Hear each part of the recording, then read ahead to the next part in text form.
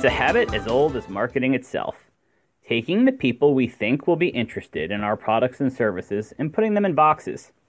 Senior executives go here, managers go there, staff members over there. Today we call it segmentation, and we often segment our audience based on who they are or what it is we think they do based on information like their job title. But is it effective?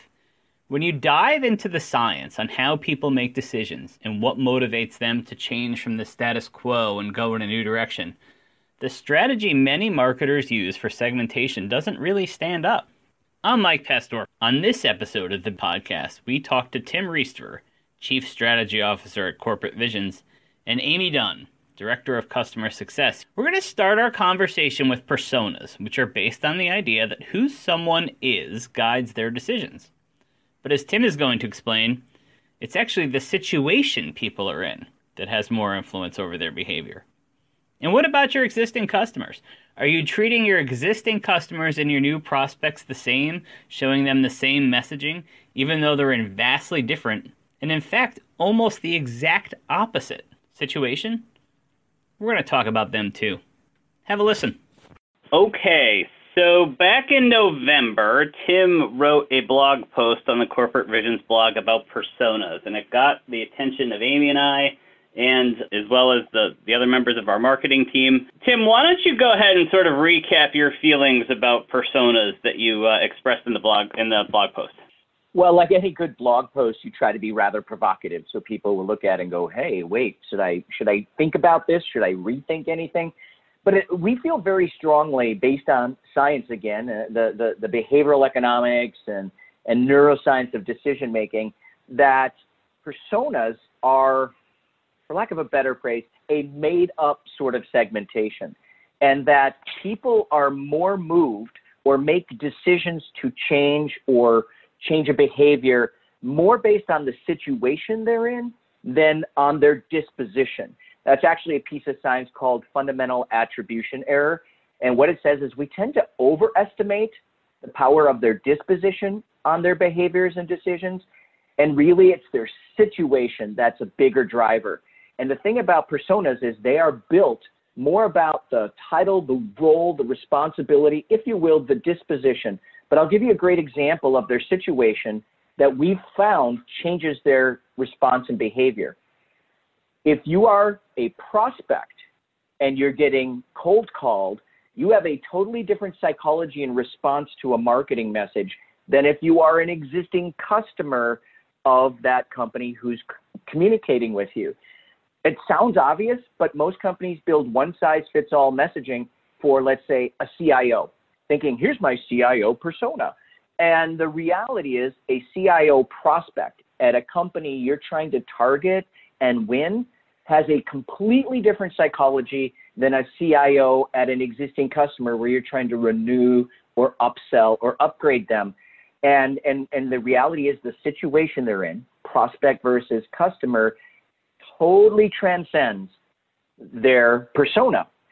So if you aim your message at a CIO persona, you will miss the mark, because the thing that will drive their behavior in response to your message is whether they're a prospect or a customer. And I can go into more detail on that, but the bottom line is personas will give you generic messaging, and here you will be messaging to personas that are interesting, but ultimately it's their situation, the scenario the status quo scenario they're in, that is a bigger indicator of what they will respond to or won't respond to. I can tell you my problem with personas, I think, over the years, and I've been working in B2B content creation and messaging for the better part of 20 years now, is how narrow they've gotten. I think, especially in B2B tech, the one thing we hear all the time is the IT talent shortage, the idea that someone only has the responsibilities that are in their job title and you're only going to target this job title. The work is getting done, whether somebody is in the position or not. So you see the job title, I think, does not tell the whole story. Right. And you leave people on the table. You leave prospects on the table when you get really narrow. Different companies vest different responsibilities in different titles, so you can never be sure. And you also don't know if that title, one, do they have that responsibility? Two, is the person in that title actually a change agent, aggressively thinking about these things? So we always talk about, you look at the situation they're in, and then you shop for the person who gives a darn. So your message is based on finding the person who is willing to catalyze change, and you don't know what title or persona that's going to be. So the story's based on, here's the situation you're in, here's what's wrong with that situation, here's some things you need to rethink, and then it's like, now who cares? Who of you cares, and who's willing to move your company in this direction? There's no guarantee that a single persona does that in every company consistently. Exactly. Amy, your thoughts on personas? So to me, it further enhances the story that I've been talking about segmentation and really where you can differentiate yourself. And so segmentation, not by persona, but very much, like you said, by situation. And I can't tell you how many customers of ours don't realize that they're providing us a target audience that is not exclusive of one or the other, of a prospect or a customer. Sometimes they provide us a list, and it's customers and prospects. And again, the same pieces of content. And so we try to really dig into, what is this list comprised of? Who are the companies that are on this list? And I can't tell you enough how much this is music to my ears to have somebody else, not within our organization, saying some of these same things. People continue to talk about the persona, and I don't get it. We're talking about expanding the buying committee and getting people, the business users, the IT people, all of them. Right? The ones that are in the right situation. So I'm with you. Well, there's evidence from Gartner that talks about how many buyers are in the buying decision. And what they will say in a book that they wrote called The Challenger Customer is that if you overly tailor your message to too many personas, you end up in a lower quality deal because you've kind of pushed them into their neutral corners where they're assessing what they need in it versus bringing them to the middle in the shared situation they're all living with. And the job anymore in a fragmented buying process of a marketer and a salesperson is to pull people together to create consensus. And persona-based messages actually pulls them apart and away from the shared objectives and situations. So the problem is there's literally like no good data on personas driving better decisions. Maybe here and there to get a few opens and a few clicks. But ultimately, when it comes to making a decision and the team has to rally together, you're actually doing a disservice if you perpetuate persona-based messaging from lead gen into the sales cycle. And I think, Tim, you just touched on something there, open rates and clicks and the data that marketers could get. Is a lot of the personas and these very narrowly targeted messages to specific people a product, if it must be a product of all the data that marketers have? So who actually did we talk to? Who led to a buy? You look at that data on where your opportunities came from, and you can kind of see where people want to build a persona that encapsulate those people, right? But that can be a trap. Right, because they assume it's the people and the position they're in that made the decision. But it's not. Again, it really is ultimately a group of people deciding their situation is no longer tenable and they must do something about it. And so they rally to solving for the problems with their situation. And that's what you really got to dig for. It's like, what's the common situation here? So when we talk to tech companies, we're really like, you have 6 personas, but the reality is each persona has different situations. Like you're selling a new piece of tech. And one persona you're talking, or this company may be a company that doesn't use that tech. They do it themselves. And that's a totally different message than talking to a company that uses that tech, but maybe it's 10 years old, versus somebody who maybe just bought your competitor 2 or 3 years ago. If you really think about it, the mindset of your audience is completely driven by their situation. Do I have no tech? And now your message needs to shift to, hey, if you don't have tech in this spot, here's what you're missing out on. Or do you have old tech?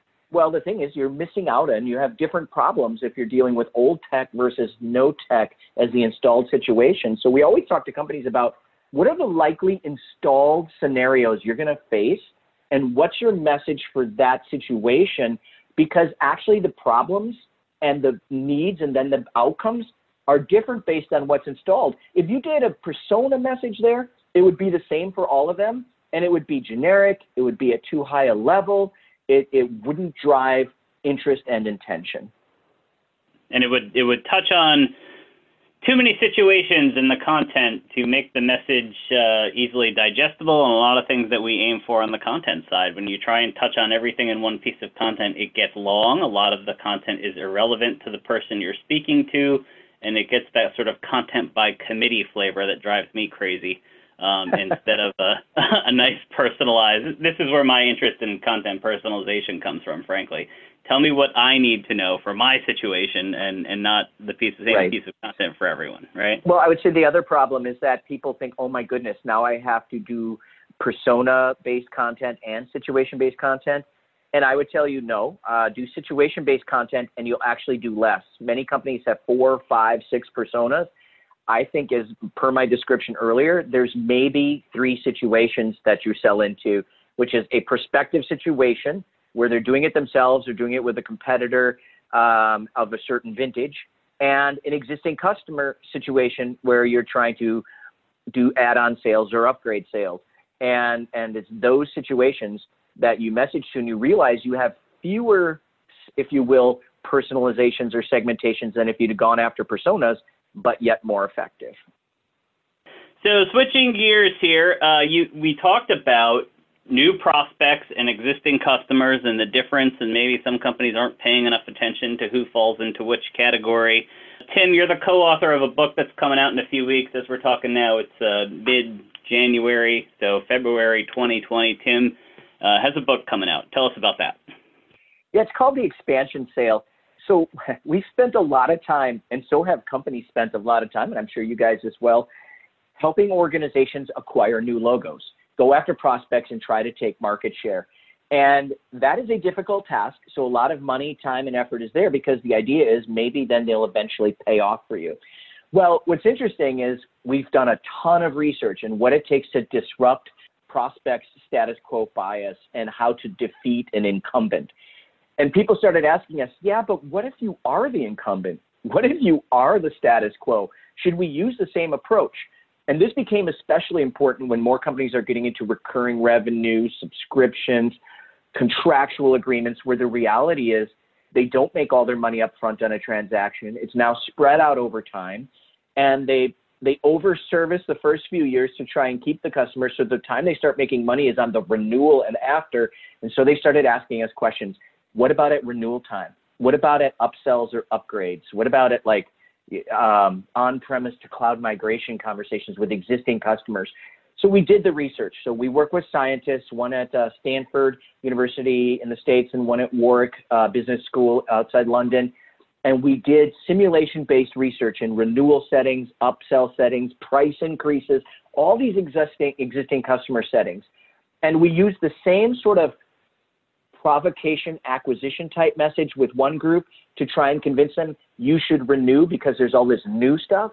And with another group, we started talking more about reinforcing their bias, reminding them of the business impact they got, reminding them of the investment and effort that we've all put in together, and demonstrating progress and momentum, and then talking about the new things and the renewal and the upsell. So think of it as acquisition messages lead with what's new and interesting and provocative, and we hypothesize that renewal and upsell messages lead with what's been accomplished, the positive results, the investment and effort, and make it look like it's more of a, if you will, an evolution versus something surprising, different, and revolutionary. And what we discovered is if you're in a renewal or an upsell situation or trying to communicate a price increase to an existing customer, you will increase the likelihood of renewal and upsell and avoid churn by somewhere between 10 and 20% between various studies we did. If you use a deliberate reinforcement of status quo bias versus using the traditional acquisition message, which is more disruptive. In fact, the disruptive message increased the likelihood that they would not renew, and it increased the likelihood they would seek other competitive alternatives. And what our scientists said was, hey, if you use such a disruptive, provocative, sort of changey sort of message for your renewal time and upgrade sales, you basically tell your existing customer they're going to have to change so much it's going to be change anyways. Why not investigate other alternatives? Why assume you're the best alternative? So what we say is your messaging with existing customers actually has to deliberately build a firewall or build a moat around your incumbent advantage. Leverage your incumbent advantage before you start talking about the other stuff, because it reminds everybody years later why they made the decision, what they got out of the investment, the effort and investment that was made, the partnership bonds and the knowledge and the expertise and the relationships you forged. And they are less and less likely to change or seek other alternatives because they start to think, I could put all that at risk. Why would I do such a thing? Most people prefer to keep with status quo. Don't give them a reason to leave when you are the status quo is sort of the nutshell. So the book is based on a framework we identified as the best way to tell a renewal story. We call it the why stay story. Another framework for the why evolve story, that's upgrades, add-ons, or migrations. And then the why pay more story, price increases. Many companies introduce price increases in later stages of customer relationships. And the fourth one is we call the why forgive story. Many companies struggle with service problems and needing to respond to those service problems in a way that ideally would engender greater loyalty and satisfaction versus destroy that loyalty and satisfaction. So we're attacking the main commercial moments of an existing customer relationship and discovering that the psychology is different. And as a result, your messages, the content you create, and the skills with which you have those conversations are actually 180 degrees different than your acquisition approaches. It's turning things inside out in some ways, because on the selling to a new customer side, the status quo is often the biggest competitor, the biggest challenge to overcome. Look at it this way and you say, well, now I'm your status quo. And, right. and we're doing all right. Why would you disrupt the status quo when you're the status quo, right? Right. So Amy, it sounded like you had a comment there. Just that I just really love this this breakdown and the mentality, because like you said, it's obvious, but it's not obvious. It's obvious looking at it from our side, whereas when you're in maybe a field marketing team of a big tech company, you may not be looking at it in this way. You may only be tasked with doing X. And so I think getting people to think about this more, there's no better time than now to get folks involved on this side. We have customers that are enterprise clients that could definitely use this type of advice and your book. There you go. But it doesn't mean that you couldn't use that same formula for your small to mid-sized companies that we work with as well. Absolutely. Everybody, customers are precious, number one, and you spent and worked so hard to get them. So churn is really painful, especially given that you probably don't make money in the early stages because you probably sold it at a lower price to get the business and then over-serviced it to keep the business. If they leave at that point, you didn't make any money on that deal because the dollars get pushed out over the life of a contract versus taking them all up front. So every company's rethinking their approach. And if you've watched the space or the category called customer success management is literally exploding now as companies who are a little more mature realize, wow, and this is true, look at your revenue plan for the coming year. How much of that is coming from existing customers that you're hoping to retain and expand?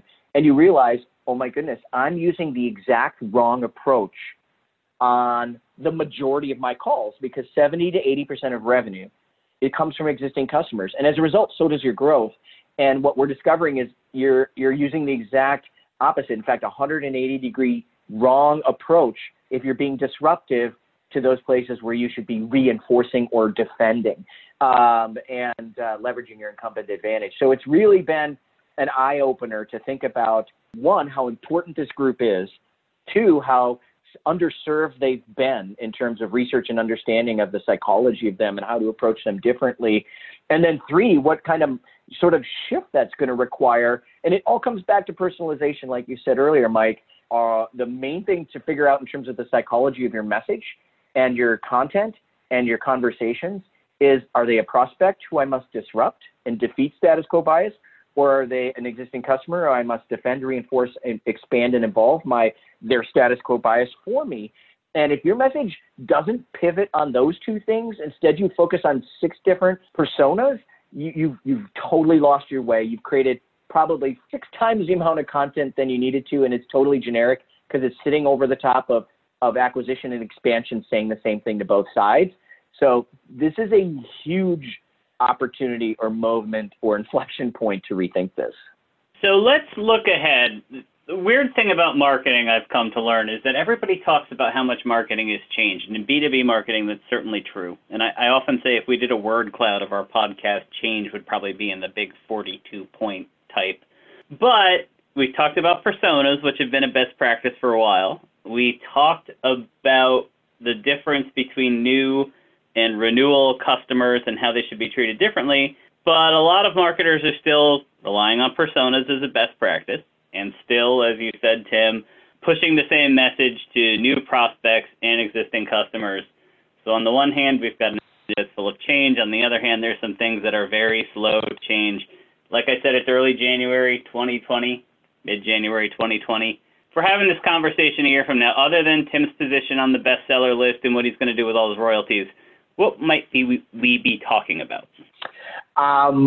So I think in the world, what I think is interesting as I talk to you guys and what you do at your company is you help generate leads. And there's a need to generate leads with new prospects and with existing customers. And like I said, maybe more so with existing customers. And then what I look at, like our company shows up when now somebody's lips have to move. So like your SDRs who are following up on the leads, your customer success people, your account managers, your salespeople, like at some point a lead with either audience requires then a conversation for differentiation. And I think what marketers are starting to realize is the conversion rate of their leads is directly proportional to how well you equip and enable the people who are going to have that next or first conversation. Because a lot of stuff goes to die there. But a lot of marketers like wash their hands of it, like, okay, over to you, sales. And if something doesn't happen, it's clearly sales' fault. Forrester Research says that within the next 2 years, greater than 50% of sales enablement functions are going to roll up to marketing instead of sales, because they've been able to demonstrate that where sales enablement rolls up to marketing, there's greater productivity and greater results than when it rolls up to sales. And so what I see is marketing going down to touch throughout the funnel, and the mid-funnel touches both in terms of more mid-funnel conversion touches after a lead is generated, and now you're equipping the sales conversation, and even surrounding it with some digital touches, and then getting involved in these retention and renewal conversations with messages and content assets and some touches. I think there's room in the funnel. Because we also know that the customers and prospects spend time in the digital world. And so I think marketers have to think more about how the message changes, the content assets change, and how the conversation is being executed, not just at the top of the funnel and not just washing your hands. So literally, you're going to have to think of yourself as a mid-funnel agent, both digitally and in service and enablement of the sales conversations that your development reps, your sales reps, and your account managers are having. So marketers, you're gonna have to roll up your sleeves. You have to go further down in this thing, and in order to ensure the amount of touches required and the conversion rates that everybody's looking for.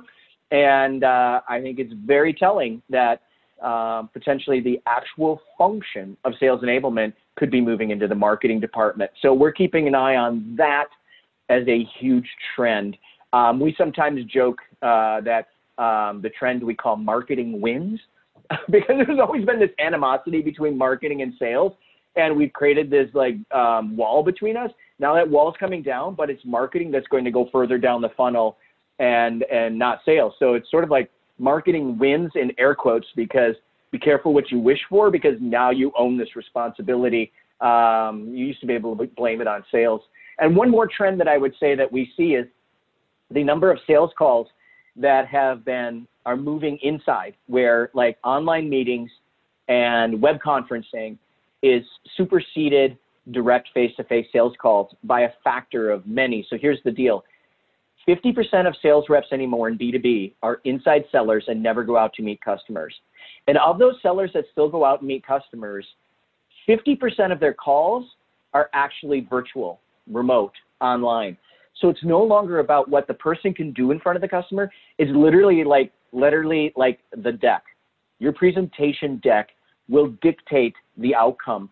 And I don't think marketers and even sellers have thought much about what has to change in a web conference environment versus when maybe somebody's standing, delivering in a room and they're present and the dialogue and the interaction and the attention. Now you're in an intention, competitive environment online with multitasking going rampant. What are you doing to with your presentation decks to enable your sales conversations to achieve the stimulation threshold, maintain that, and be memorable and motivational after that event is over? So two big trends, sales enablement, rolling upstream to marketing, and marketing going deeper down the funnel. And the other is remote selling replacing direct selling. And now something that marketing's fully responsible for usually, which is the deck, is got to be better than ever. And it has to be built to and optimized for that remote virtual selling environment. Right. And Amy, before you jump in, one thing I would suggest to marketers, great video from Corporate Visions on that sales marketing disconnect on the content side, the gap that exists between the marketing content and the sales content. Maybe something people don't realize, that there's sort of a handoff there, and the story that marketing tells, the story that sales tells. I came across that video and found myself nodding for the entire 2 or 3 minutes. Totally makes sense, especially once you look at the video and it's sort of visualized for you. Amy, trends coming year, what do you got? Okay, so I really appreciate what you both just shared. Mine is a little bit of a step back, and it's more of the blow up of the term ABM and account-based marketing, because in essence, we are talking about that, right? But I think that there's been so much weight placed on that, with organizations just not being mature enough to handle that. And because it has so many meanings, because a list that's made up of accounts that you're targeting could be targeting anybody, prospects, personas, or prospects or customers. Not enough weight has been put into what differentiates those on that list. So I feel like ABM might become another term that we're going to hate for the next 5 years, but it's one that's really going to help our clients, customers, vendors, everybody really identify who their target audience is even more granularly. So I don't know if that's a bad thing. I think it's a good thing in terms of being more efficient. I think it's going to add complexity, but we're up to the task because we've been touting that for quite some time. Okay, Amy Dunn, Tim Reister, Chief Strategy Officer at Corporate Visions. Thank you both for joining. Thank you. Thanks, Mike.